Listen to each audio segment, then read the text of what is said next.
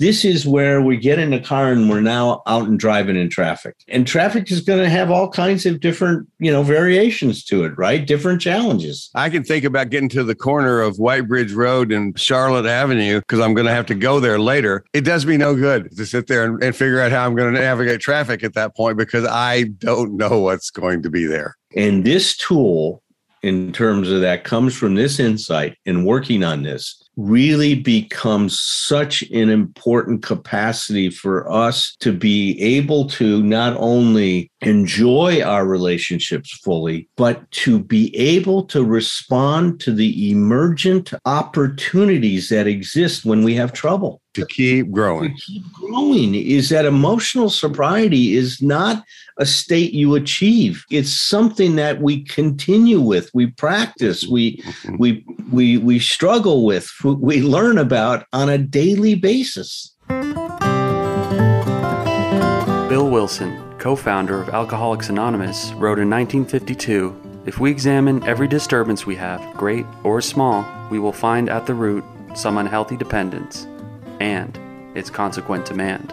Wilson suggested that if we could identify and continually surrender these unrealistic and unrealizable demands, that we may then be able to accomplish what he imagined to be the recovery's next frontier, something he called emotional sobriety. Flash forward 70 years and join psychotherapists and best-selling authors Tom Rutledge and Dr. Alan Berger, who have taken up the mantle of exploring Bill Wilson's new frontier. Welcome to Emotional Sobriety. Welcome to Emotional Sobriety, the podcast. I'm Tom Rutledge, and with me is Dr. Alan Berger. Dr. Berger. Well, hey, Tom. How goes you? Well, it's, look, you were talking before the show started today about this is a football weekend for us. Playoffs. Yeah. I was engaged and engrossed last night watching first of all, I was cold here, but it was colder in Minnesota. I mean, in Wisconsin. Yeah. Green Bay. Wisconsin.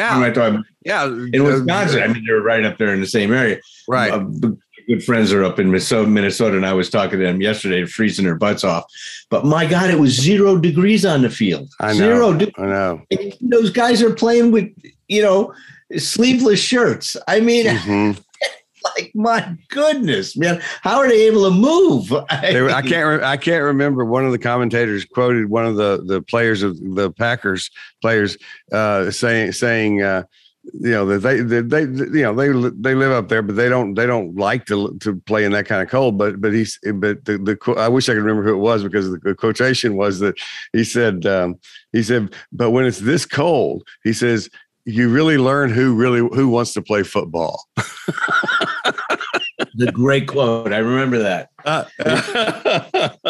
Another guy was saying stuff like this. He says, I you're out here. You can't feel your fingers and your toes. Yeah. There you're playing in the cold. That's it. Yeah.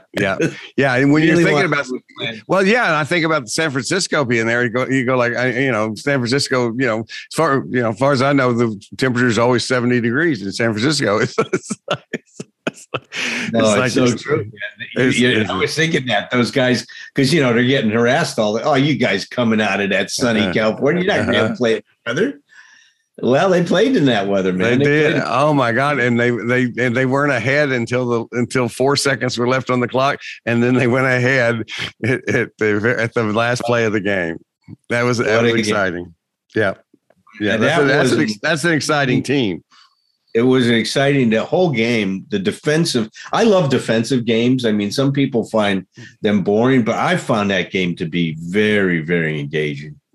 Really both games, the Titans and and the Bengals were like that too. It's like there's some serious defensive play.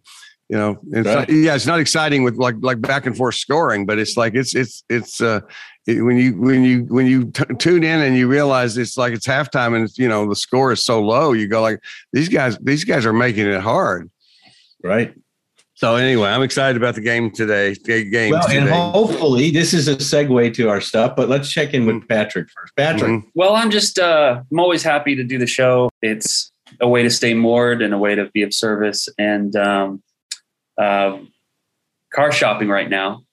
which is the market's not in a great place. Just, I guess, COVID has created a chip shortage, and it's, everything is really marked up. I'm just trying to get creative with the whole driving situation. Got in a little fender bender about a week ago, and that sucked. That never feels good.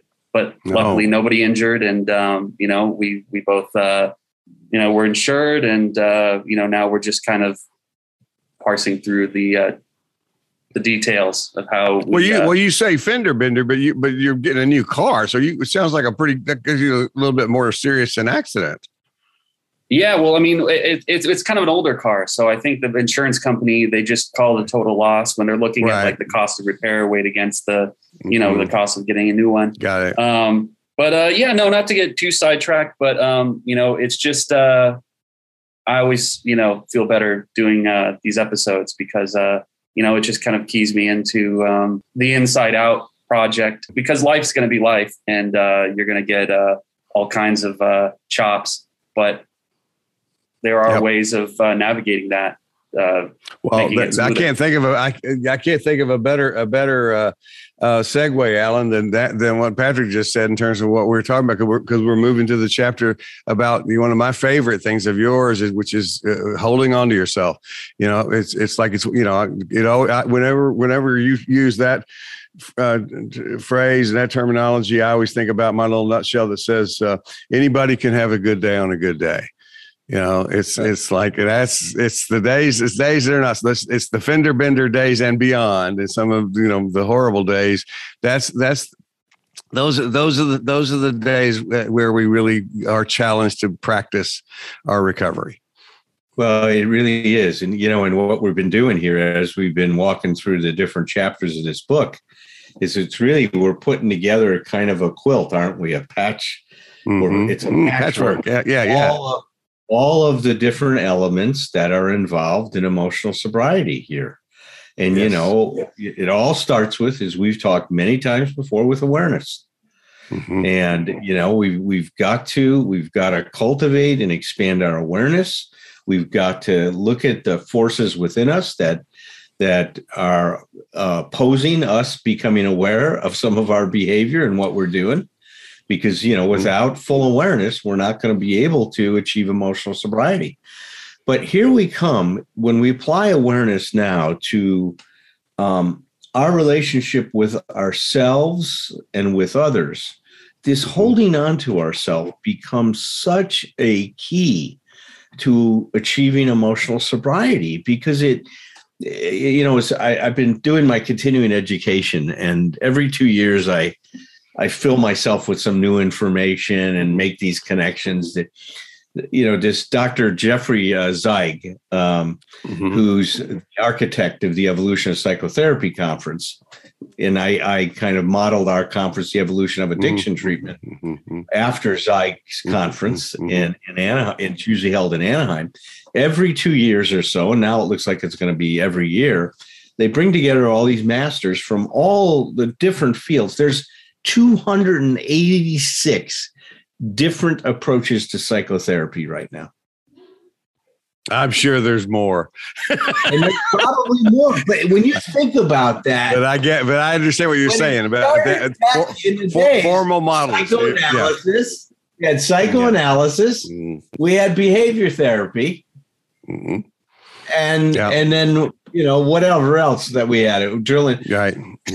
Right, where you drill a hole in somebody's head with a drill, and then one of my favorite was William Glasser. That we had that. Well, that one came later. That started, his choice theory, right? His choice. But in the beginning, there was only a handful of different approaches to psychotherapy: psychoanalysis, existential analysis, and Jungian therapy became an option at one point. And then everything started to branch out, right? Then behaviorism turned into cognitive behavioral therapy, turned into, first rational emotive therapy with Albert Ellis. And I mean, we've just seen an explosion in the field.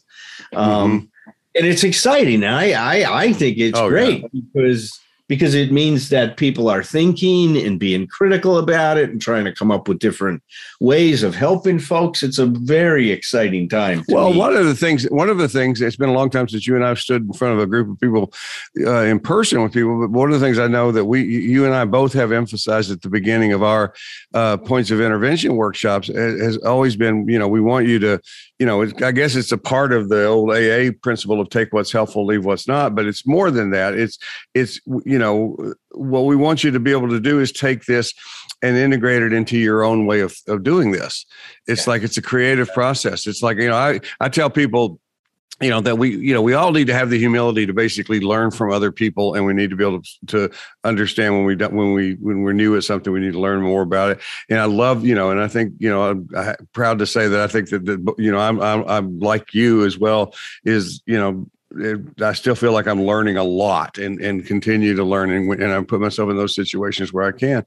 But the idea here is that after you've been doing this for a long time, we're talking about therapists. After you're doing this, somebody says, "What model of therapy do you use?" I always cringe a little bit if somebody just says just purely one thing instead of, it's really, the answer should be mine. Yeah, that's right. Not even just the old standard, I'm eclectic. It's like, well, that just feels like you have a trunk full of stuff that you use at random. But it's like, no, I mean, hopefully, and maybe this is, you can confront me on this one, Alan, if it's true. Maybe this is me becoming just about, it's just an aging process thing. But the longer I stay at this, the more it becomes as much philosophy as it is psychology. That's so true. It's so true. And that's where the creativity comes in, I think. Oh, I think so. That's right. Well, left my ADD takes us too far afield. Where I was going to tie this thing back to was that one of the workshops I went to was with Dr. Martin Seligman. And Dr. Martin Seligman's a professor at University of Pennsylvania, UPenn, just down the road from me now. And he's got about 50 years teaching and researching, probably, published over 500 articles and stuff like that. He's an academic psychologist, but brilliant man. I started following his career when I was an undergraduate. So this is back in the 70s, right? Mm-hmm. Quite some time ago. And I've kind of stayed up with his evolution in the field. And his first work was on learned helplessness. Then he started to study optimism.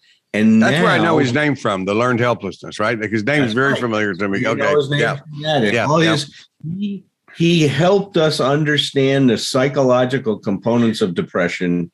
I mean, in so many important ways. His work, Albert Bandura's work on self-efficacy. I mean, these guys really brought us really focusing on some important issues.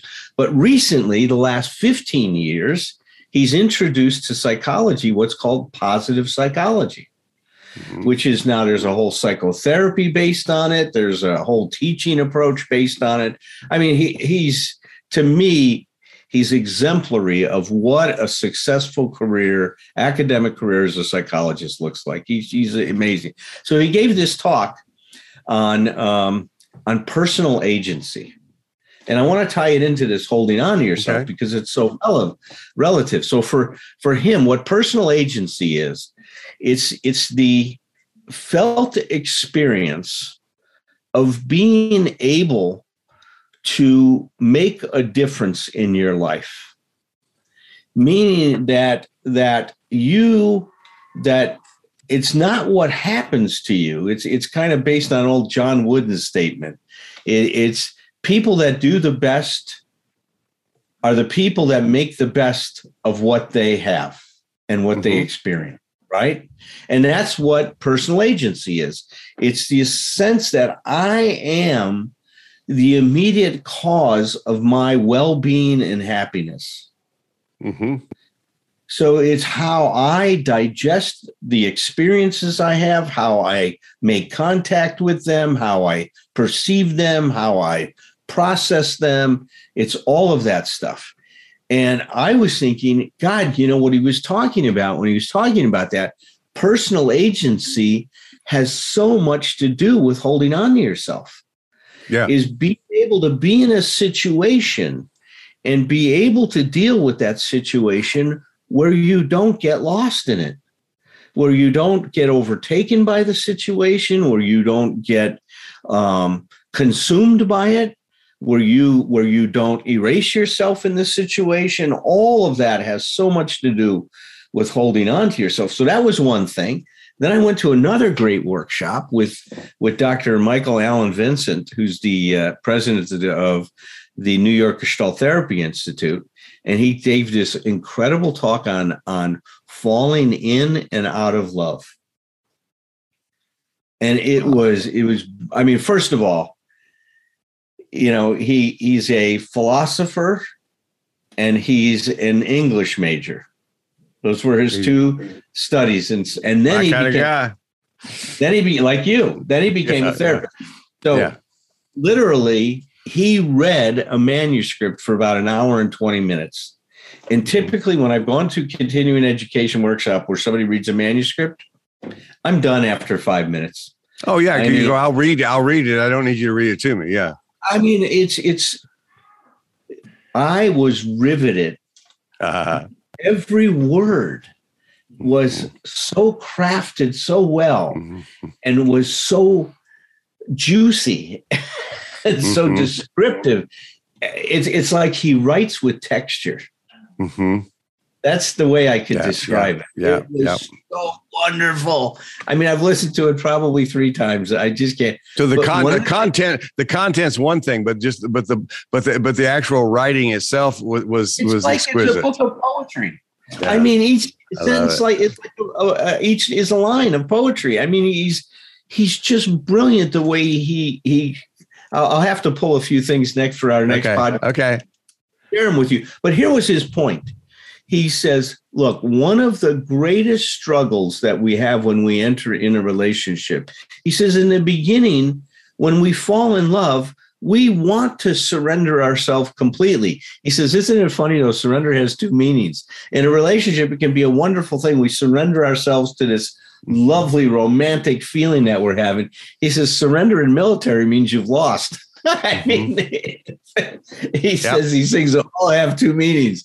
He says the bond that holds us together. Well, a bond is also something that is imprisoning you. Yes. Stuff like that. So he says we got to pay attention to all of these things have 2 poles to them. And he was saying in relationships, he says, after you get through that romantic phase, he says, then the real work takes place. And that's how much individuality versus how much togetherness you're going to have. And he says people get a lot of anxiety about getting lost in a relationship or not being able to get losing the relationship. Losing the relationship. I mean, it was so part, but all of this comes back to what we're talking about is this thing about holding on to yourself and how to do that. And how to keep a sense of yourself and still stay connected. Yeah. You see, that's the challenge is how do we stay engaged with whatever it is, whether it's with our partner or whether it's a difficult situation in our life.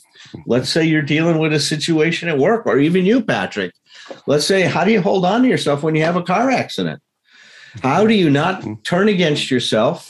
Start blaming yourself for the thing, right? Because as soon as you do that, you're not going to be coping effectively with the thing because now you're a schmuck. You're an idiot for getting in the accident. You shouldn't have done that. You should have been doing more of this. You should have been doing this.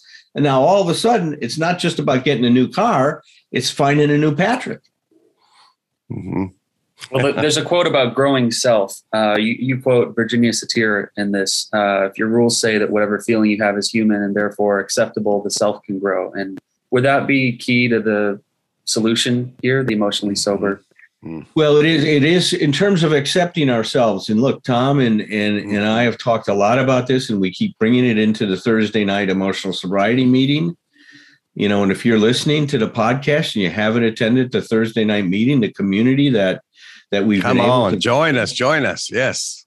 Yes, please come and join us because it's turned into, I mean, Tom and I get to witness firsthand how a community can be so therapeutic for people. I mean, we've known that from our experience in AA, but we've seen people in this group on Thursday nights have some amazing experiences, Tom, haven't they? Carol comes to mind. Well, yeah, and I think that has to do. I mean, of course, it's a wonderful validation of what we both have believed about community and about group. I mean, God, if I was born anything, I think I was born a group therapist. It's like I love groups so much. It's like the power of that, and but the other piece about that is there is and you and I are very process oriented, but there's a content part of this what we're experiencing, and this is related to what we're talking about holding on to ourselves. And the content part is the holding on to ourselves is, I think it's maybe it's just because we're on this chapter, but I think in the bigger picture, it really is the crux of emotional sobriety. It's one thing. Again, it's like learning. I think of it as learning. You learn to drive a car in an empty parking lot, and or on the back roads. But then you got to take it into traffic. And what this chapter is about, what you're talking about today, is this is about taking it into heavy duty traffic, and one of the things my dad taught me about driving, told me about driving. I don't know if I took me long to learn it, but he said the vast majority of accidents you're going to avoid in your life would not have been your fault. Yeah. And it took me a while. I mean, the wisdom of that, only occurred to me later in my life, but he was talking only about driving, but he was skipping past that adolescent part where, I was going to say, well, that wasn't my fault. That wasn't my fault. And he was saying something that you and I say a lot, and that you certainly have said in your work with emotional sobriety is, we're not talking about fault. We're not doing that. It's like, that's not what this is about. This is about how you respond. And it's right. Like in that case, it's like, defensive driving is actually a pretty good example, if somebody pulls in front of me, abruptly, how much energy am I going to give to just cussing that person out and thinking they're horrible human beings, as opposed to, getting on with my own life. And so I think, anyway, talk about digressing, but it's like the idea is this stuff does in fact come back to, how can I take what I'm learning? How can I take what's changing inside of me? Because I'm, I think it might have been before we started recording, but Patrick talked about the inside out part, the growth from the inside out. How can I take what I am transforming from the inside out and really make it work in the world, and especially when times are difficult? Yep. Well, I wanted to read the first few lines of this chapter because I think it really puts it in context for us. Yep. So in his chapter 14, which is the last insight, he says, I've said, I've saved the toughest insight. The author says, I've saved the toughest insight for last. And yet it's also potentially the most rewarding. Loving relationships give us remarkable potential to grow. But they also test our practice of emotional sobriety like nothing else. You see, the thing about emotional sobriety is that it's not really something you do on your own that much. Most of the practice is about how we relate to the hard facts of the universe, quote, reality, right?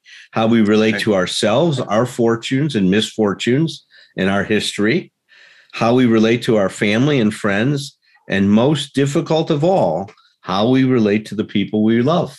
Amen. So I think it's so important to put this in context, because you're right, Tom.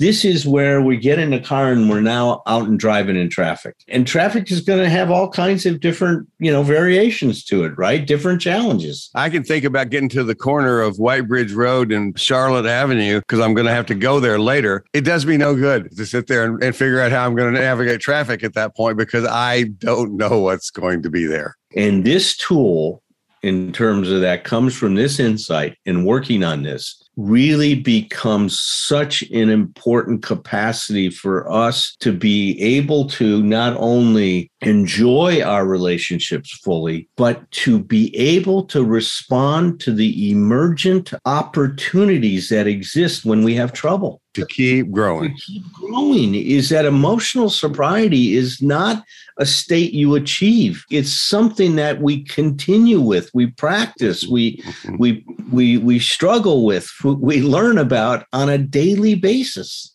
Well, I mean, one of the things I said when you were saying earlier, I wrote down, you were talking about how we can get in our relationships or in a difficult situation and not get lost. And what I wrote down, or not stay lost, because that's part of the process. I always want people to know, because they're, you know, and I've said this to people I worked with eating disorders for decades now, but I think it equally applies to any of this stuff. And that is, there is no such thing as actual, authentic, really solid recovery from this without recovery from perfectionism. And it's like the idea that we're not going to lose our place, you know, especially when we're talking about emotional stuff. I mean, we're not talking about it's like we're not talking about a statement of something that has to do with volition, picking up a drink or doing this behavior or that behavior. We're talking about the inner world of us as human beings, and the unpredictable stuff. There's lots of unpredictable stuff that comes to us from the outside, of course, but we also need to understand that it's also very unpredictable in terms of what kind of responses we're having. And right. is not to get too convoluted with that, but part of being responsible is responding to our responses, responding to our reflexes. Our reflexes don't change that much. You know, the same shit hurts my feelings. The same shit pisses me off. You know, that kind of stuff. It's that, you know, again, you talk about it so often in terms of Viktor Frankl's work of that little space and time, you know, between stimulus and response. It's like, that's the present moment. That's where we hold on to ourselves. That's where we discover it. That's right. It's in that space. And you're saying it very, very well. And look, why this chapter came in so late in terms of this discussion is because we need an awareness that has been cultivated by all of the other insights that we've been looking at as we've talked about this book. Is I need to be aware of my emotional dependency and how that's, you know, contributing to me losing my center of gravity. So if, you know, one way of thinking in visually for me of holding on to myself, it's like really taking my emotional center of gravity and putting it back in myself. It's like keeping the locus of control within me and not putting it in someone else. And that to me is a visual thing. I really think about it. It's like pulling it back into my center of gravity and physical gravity and pulling it right back into that same spot. And that's what we're looking at with this whole thing is how to do that, how to keep ourselves centered. Or if we lose balance, like you said, Tom, if we lose that balance, how can we recover it quickly? Yeah. Because we're not going to keep our balance 100. Look, those gymnasts that get on the balance beam, they do a remarkable job. How many times are they able to have a perfect performance where they never have a bobble or that moment of shakiness on that beam? A few of them have. That's rare. And these are people that have put in a lot of hours in terms of being able to do that. That's, I think, a great metaphor for our life is because even as you get really good at this stuff, we're going to have our moments, man, where we're going to struggle.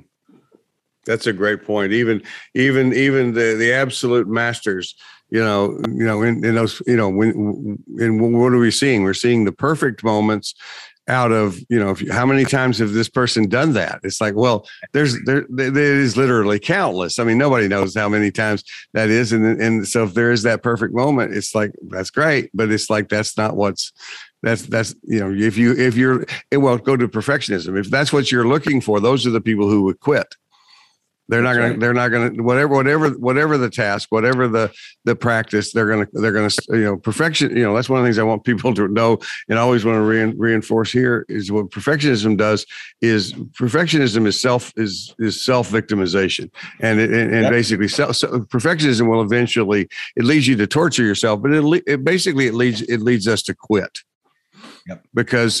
And it's logical because if the goal is to do this perfectly, if our goal is to do a perfect podcast, I won't be here next week because why would I set myself up for that? That's not going to happen. It's it's perfection leads us to quitting. And it's like maybe not even on the outside because we're so scared of people's judgment, but on the inside, we just shut down. It's like, we're scared of our own judgment, right? We're scared of our own judgment. What we're going to feel like if we fail. I mean, that's that thing that, of course, it's our own judgment that we're projecting out on everybody else anyway. This becomes a very, very important thing. And I'm so glad that we're talking about how perfection is, because I was thinking about the child's mind, right?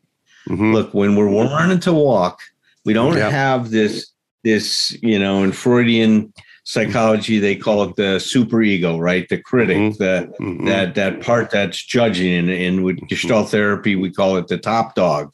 You call it the should monster. We have all these different phrases for that part of ourselves that is very judgmental, critical, harsh, demanding, black and white, very absolute, right? That's how that part of us thinks. It has that kind of a consciousness to it. And that part, when it shows up, makes learning a challenge. It makes it very difficult to learn things because we learn by processing and taking the information from our mistake and then trying it again. Yeah. Somebody called it, it's a series of successive approximations. Perfect. I can't believe I'm using that word since we're talking about perfectionism, but it's close to perfect. I should say close to perfect. Successive approximations. We're trying to figure it out. Successive approximations. How am I going to figure this thing out? Well, that's what emotional sobriety is about. So, please, if you're struggling with this stuff, it's good news. It's not bad news. I love when you say, Tom, sometimes you feel it's sadistic when you say, man, when I see somebody having a hard time, I have a little smile inside of me. Yeah. I know what's going to be happening here. Right. There, some of those things that feel the worst, and depending on where the person is, we do let them in on that. Some of the things that we've talked to a few people on the Thursday night group this way that feel the worst at the beginning. It's like, if we feel like they're open to hearing it, we want them to know these are the right landmarks. It's like they feel bad, but it's like if I gave you directions to my house and and said you got to go down to that Walgreens and turn left and then come up on the Starbucks and then turn right and then come up between two Walgreens and turn. It's like that's how they're going to give directions in the future. It's but I mean it doesn't matter. The acceptance is it doesn't matter what the landmark is. It's just telling what we see when they're in a certain kind of pain, when they're aware, where they're no longer hiding from it, when the work that they've already done is opening themselves to the pain that surface and they suffer. It's like, we go, all right, now we're getting somewhere. Yeah. It's right. And it's like, it's not sadistic. It's like, we're excited for you. It's like, no, this is, and we want you to understand that, this is what you're feeling right now is not for nothing. It's like, this is going to deliver you. And we know there's an emerging opportunity here. See, that's it. There's always an emerging opportunity in any situation, especially when you're struggling, when there's a crisis, when you're in pain. You can't see it oftentimes because we can't, because of for a lot of reasons. We just, we don't have, nobody's ever helped us see the other possibilities. We're stuck. Depression narrows your ability to see other possibilities and see any future. I mean, all of these things, but coming back to this sense of personal agency is that sense that there's a couple different components to it. One is this sense of self-efficacy. I do have the skills to cope with reality as it is. See, it's that sense that I can handle this stuff. And Bill Wilson got that. He says, we can have our emotional sobriety regardless of what's happening to our life. You know, whether it's success or failure, whether it's sickness or health. He says it's not dependent on anything. So that's a sense of self-efficacy. Well, go back to Seligman's work. Well, he also said another component to this personal agency is optimism, is not only can I deal with this right now, but whatever comes to me in my future, I'm going to be able to handle as well. Right. So my sense of confidence now projects out into the future, and I'm not so afraid of what's coming down the road. When we first started working together, Alan, one thing that struck me was that you were very encouraging for me to seek out relationships and to engage with people and to challenge myself. And in hindsight, that makes a lot of sense, because once physical sobriety is attained, then the work becomes the emotional sobriety, and you only grow that, right, in your relation to others and in your conflict with these things. That's right. So, when you got in a relationship with your girlfriend right now, I was so happy. And when you'd come in and say, "Oh, we're struggling," I'd say, "Great." and inside, I'd secretly say, "Yeah, and yeah, go, God dang it," because at that point, we don't have the skills to be able to, separate the wheat from the chaff, right? To be able to get the nourishment from the experience. That takes a certain perspective, et cetera, et cetera. So I'm excited that we're at this point in the book and talking about this, and I'm looking forward to our discussions about this over the next few weeks. Yeah, it's pretty crucial. Me too. Aspect. Let me just toss in one thing. I know we're going to wrap up here, but it's like, because I will never remember this. I want to go back to the word optimism you were just using, Alan. Is the whole idea of there's it's sort of like there's optimism by faith or belief to start with, and we do ask people to kind of trust us on that.